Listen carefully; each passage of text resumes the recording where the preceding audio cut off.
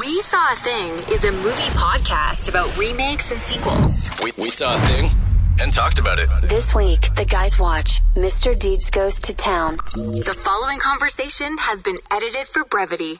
I'm on my vacation, so yeah. Like it hasn't been a relaxing vacation because I have so much going on. I mean, I haven't been in front of a screen in a couple of days at all.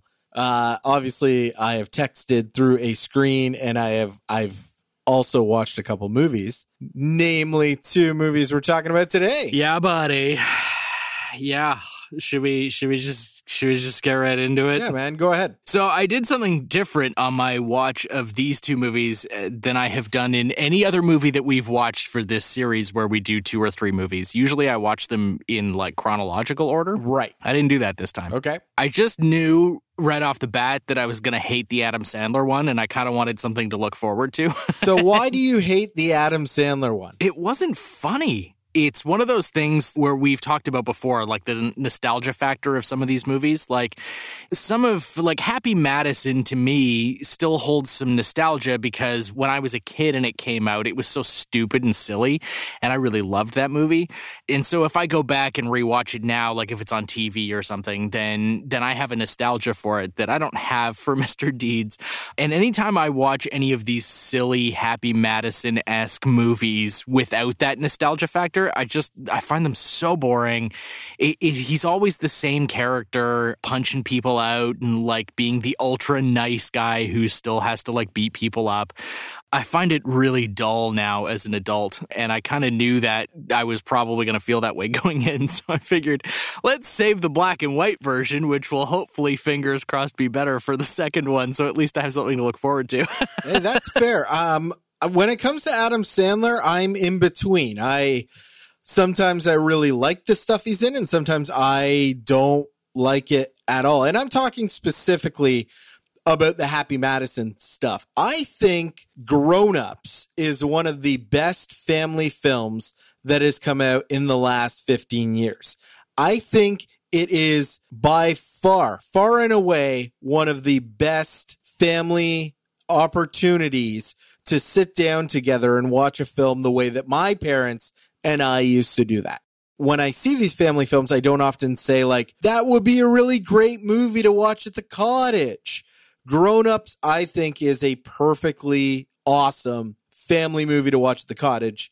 There's nostalgia. There's ushering in a new generation. I really like it. Whereas Mr. Deeds is on that kerplunk level for me. The reason why is sort of what you touched on. I don't like all the slapstick that comes with this version of Adam Sandler. I like Adam Sandler when he's a nice guy and he's chatting and he's the guy you want to have a beer with. Also, I don't like the absurdism in Mr. Deeds as much as I give a total pass to Mr. Deeds Goes to Town for any absurd things that happen in that film. But for whatever reason, I can't get on board with giving Adam Sandler's Mr. Deeds a pass. Like the John McEnroe stuff, the tennis, opera singer shatting himself, all of these things to me are like the lowest brow, taking from source material that like has a heart. Yeah, like the Adam Sandler I enjoy is like Punch Drunk Love Adam Sandler, because he's not a bad actor. I enjoy him when he's doing more dramatic stuff, right? I enjoyed him in Funny People and Grown Ups and that kind of thing, right? Like it's not like he's an actor I avoid at all. I don't mind him as a human being. No. And I'm not trying to say that. There is some charm to some Adam Sandler characters. And then there is ones that I just don't find charming. And for whatever reason, I don't find Mr. Deeds a charming character. And it may be because chronologically, I saw Gary Cooper as Mr. Deeds first. Yeah, and he was a much better Mr. Deeds. But this goes back to something that we talked about months ago when we first started this series and, the world caught fire. The screenwriters for Mr. Deeds how do they get away with claiming ownership over that screenplay when they just essentially took everything from the original, some of it even verbatim? As far as dialogue goes, yeah. They just plunked it into a new script and then took out the courtroom scene at the end, which wise decision because that courtroom scene was awful and reminded me a lot of the courtroom scene in Dr. Dolittle where it just grinds everything to a screeching halt. And I wasn't really sure why it was there in the first place. Like, was this based on a play or something, dude? Are you going to tell me that? No. This has always been a screenplay. You're right. Let's talk about that just for a second. The difference in the ending, for those who haven't watched, is at the end of Mr. Deeds Goes to Town, they believe him to be insane. I mean, nobody really believes him to be insane. They just need him to give back the $20 million so that they can be richer. But they hold a court where they want to deem if he is insane or not. And at the end of Mr. Deeds as Adam Sandler goes home to Mandrake Falls.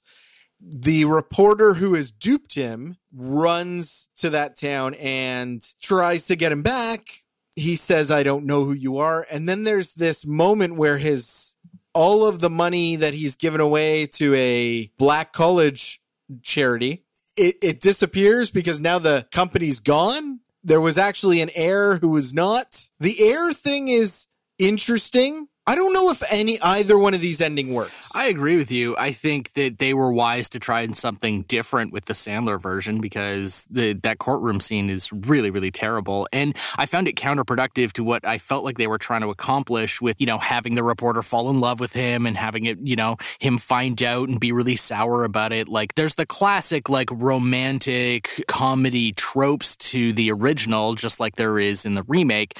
But I think they leaned heavier into those tropes in the remake than they did in the original, which is kind of a shame because I enjoyed that relationship more in the original. I think that the original's almost half an hour longer, and they spent most of that time on the courtroom scene, sure, but they also spent a lot more time kind of building that relationship between him and the reporter, who I always forget her name's Babe. But here's the thing. Here's the huge difference in these films.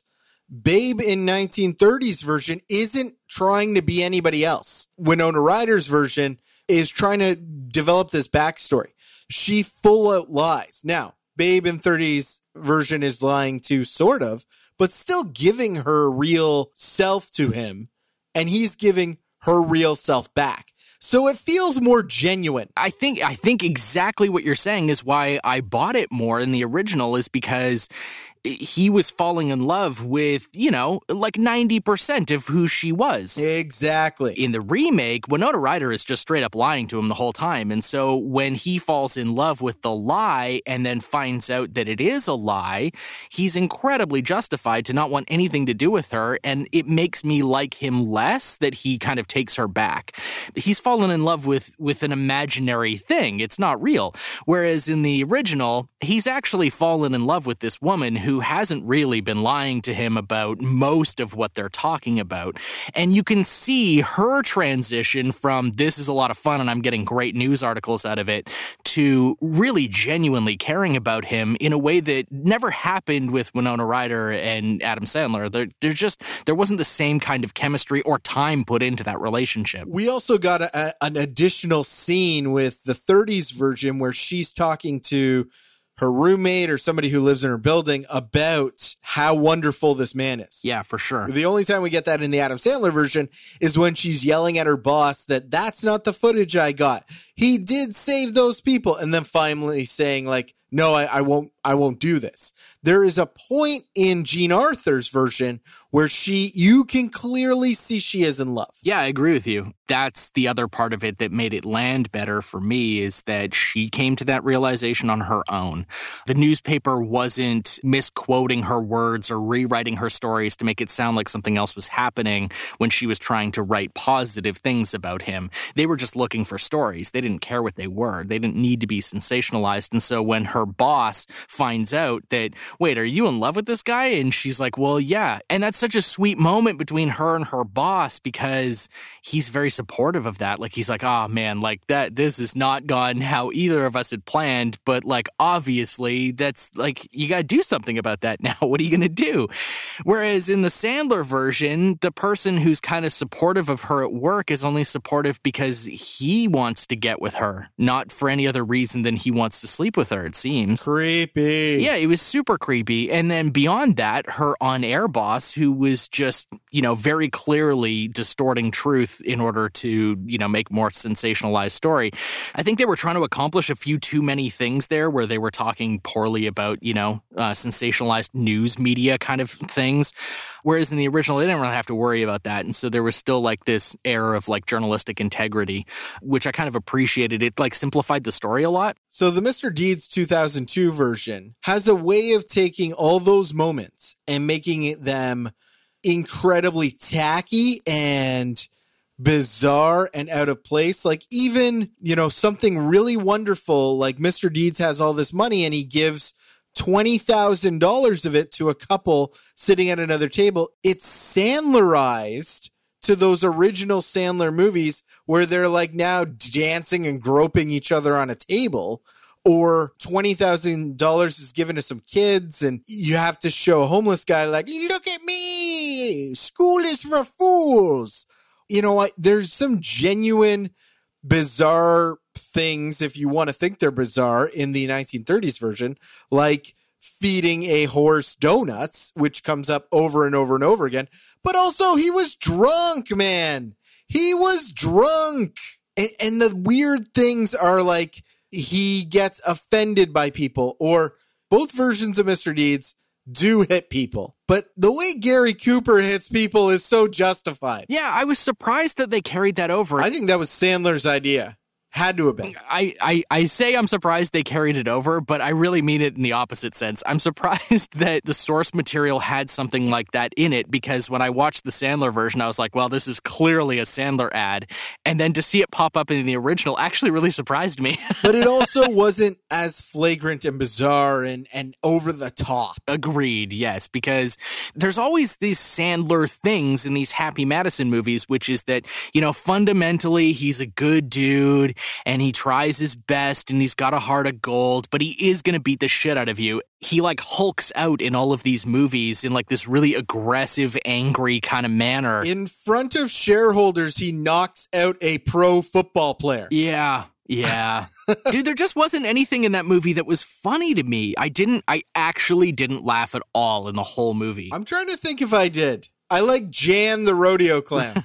When Right. Babe and her fought for some reason, I liked how Winona Ryder really tried to get by, got clothesline. He's like, I was a rodeo clown. You're going to have to try harder than that. I was like, that makes a lot of sense. That makes a lot of sense. But it's just so funny to see that, like, so many of the gags, even, like, down to the echoing in the mansion. Wasn't that echo thing in the Mr. Deeds version so weird? It was super, super weird. It was so weird. But they copied all of these things from the original, right? The fire engine stuff, the sliding down the banister, the punching people, some of the dialogue they ripped off completely, then the echoing and all of that stuff they ripped off from the original. But somehow in the original, it was like a little bit charming. It wasn't always funny, but it was a little bit charming. And in the Sandler version, all of it was just so flat. It was like they were working way too hard, which is so dumb, right? Because that really does tell you that it is entirely possible to take a great joke and deliver it poorly to the point where people don't laugh. And I think we got an object lesson in that with these two movies. But also something like the echo in a large house in 1930s could be deemed as like charming and fun. And the way that they projected in Mr. Deeds is so random and weird. And it ends with him like, all right, well, I'm going to go to bed now. And then you have a scene with a foot. And the foot, it's played for slapstick like crazy. I think another part of it is you genuinely get the sense that Gary Cooper's Mr. Deeds has some business sense, some real business sense. And when he sits down with the opera people, the comparison scene in the Adam Sandler version is we're going to let the pro football player go. Like these are the comparable scenes. But in the original, he sits down with the opera and the opera tells him, well, we had a loss of $180,000. $180,000 in 1936. Mr. Deeds is like, where are you making this money up? They're like, well, we were hoping we'd get it from you. Oh, you're not getting it from me. It's a losing business. And you're kind of like, yeah. And on the other side, like, yes, New York snooty opera people. And if you like opera, I'm not calling you snooty. I'm just saying that these people were snooty because they were trying to say that it's not a common person thing and you have to be elevated. Where Mr. Deeds was like, well, I want to make the money back, so let's open it up to the common people. And the opera people were like, nah, that's not how our business runs. And it's like, well, you got to make money. So you got this idea that he was really smart, whereas everything Adam Sandler did was because, like, he didn't like someone's attitude. They were rude to him. That was it. Like, that was all. There was no real business sense. Yeah, I completely agree with you. And I think that what they were trying to do with the Sandler version is just like make him such a nice and charming guy that everyone around him kind of came around. The staff at the apartment all kind of came around and they all just seemed to genuinely like him by the end. The right-hand man for the business guy, I always forget his name. I don't know. I'm terrible with names in this movie because I wasn't fully paying attention because it was terrible. But the right-hand businessman came around and genuinely liked him by the end, and that was the same in the original as well, the guy with the really gravelly voice in the original. The thing that mattered to me in the original wasn't just that he was like kind of this charming, quirky dude. It was exactly what you're saying. He had some business sense, or at least some like really savvy common sense. Yes. Where he was like, well, why would you offer your services to me for free? That seems stupid of you. So what is it that you're getting out of this relationship? Oh, right. You're clearly getting something. So until I figure that out, we're not going to work together. Yes. Which was such a great moment where you're like, okay, this guy, he gets it. He's got some self-confidence. He's not going to be pushed around. I loved that in both versions, they were like, hey, you just inherited $40 billion. Hey, you just inherited $20 million. And they were both just like, all right, and just moved on with their day. Because it's just... You got a clear sense right away that for both of these characters, money was not a motivating factor. No. And that made them potentially very interesting inside of that kind of scenario, but they played it for heart in the original, whereas they played it for slapstick comedy in the remake. And that's why you get one that kind of works and one that really, really aggressively doesn't work. I think that's the same of a lot of these old films, especially Frank Capra films. This is the time where slapstick was in the silent films with Charlie Chaplin more so than in these talkies and these early talkies with Gary Cooper and James Stewart, where they could emotionally connect with showing you the character of themselves versus let me show you my black foot. Let me show you how I'm going to beat this mugger down.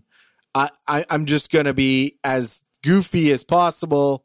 Gary Cooper does not need to be goofy in Mr. Deeds Goes to Town for you to like him.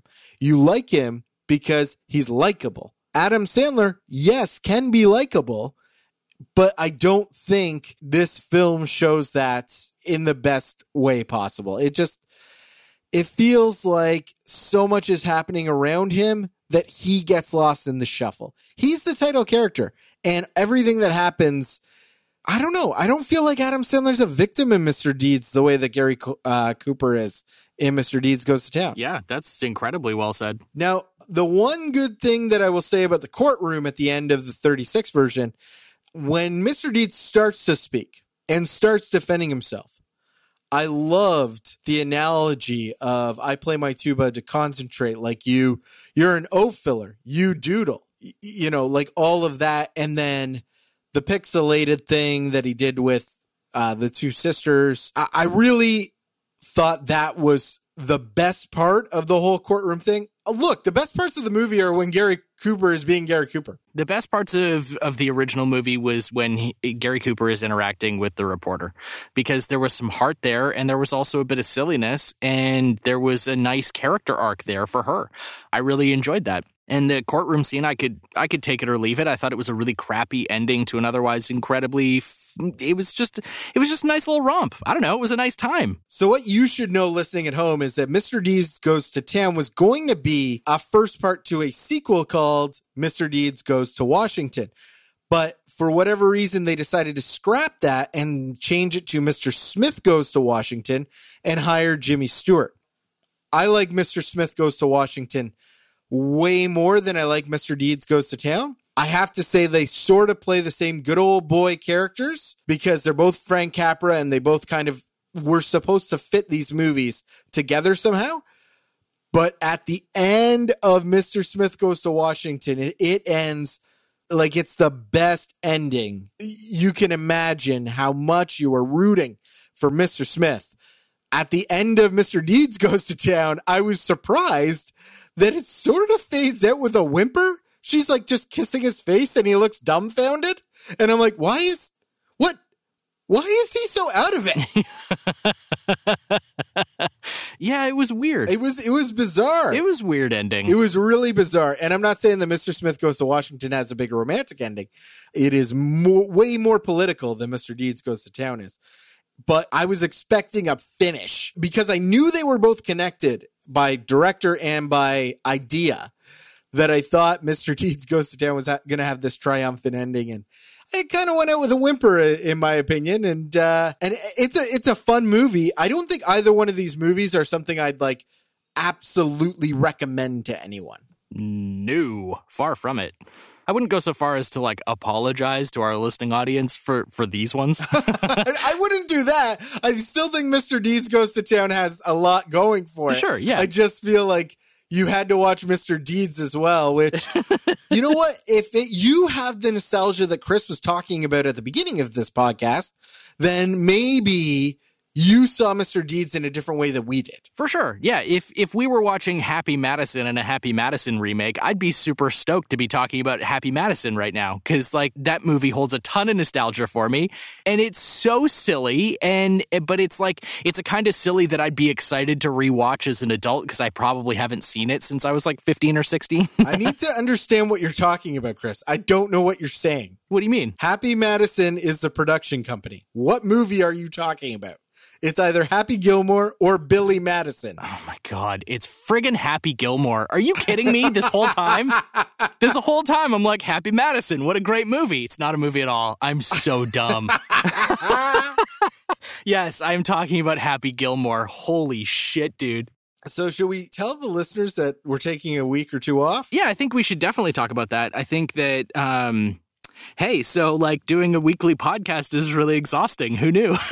Yeah. Honestly, to go from doing not even bi-weekly, sometimes once a month to every single week. And now we're not doing just one movie. We're doing like 2 weeks, sometimes 3 movies per week. Yeah. It's a lot. It's a lot. So we're going to take a little bit of a break and we're going to come back refreshed. Maybe with a new schedule, because clearly the pandemic's not going anywhere. No, yeah. COVID seems to want to stick around, and 2020 seems to want to just throw curveballs our way, left, right, and center. So we're on our 6th pivot of the podcast year. Well, I think what we should do is definitely stick to this, but we might have to change up the schedule, and we are going to take a little bit of a break. We're going to take 1 extra week between this episode and the next episode, and then we're debating whether or not we go back to weekly episodes and then just schedule in some breaks once in a while, or if maybe we'll just do bi-weekly episodes moving forward, just to make it a little bit. I know it doesn't sound like it's a lot of work. It's a lot of work, guys. It's a lot of work. It's a lot of work behind the scenes. You know what? The thing is, we have jobs. Yes, we have jobs.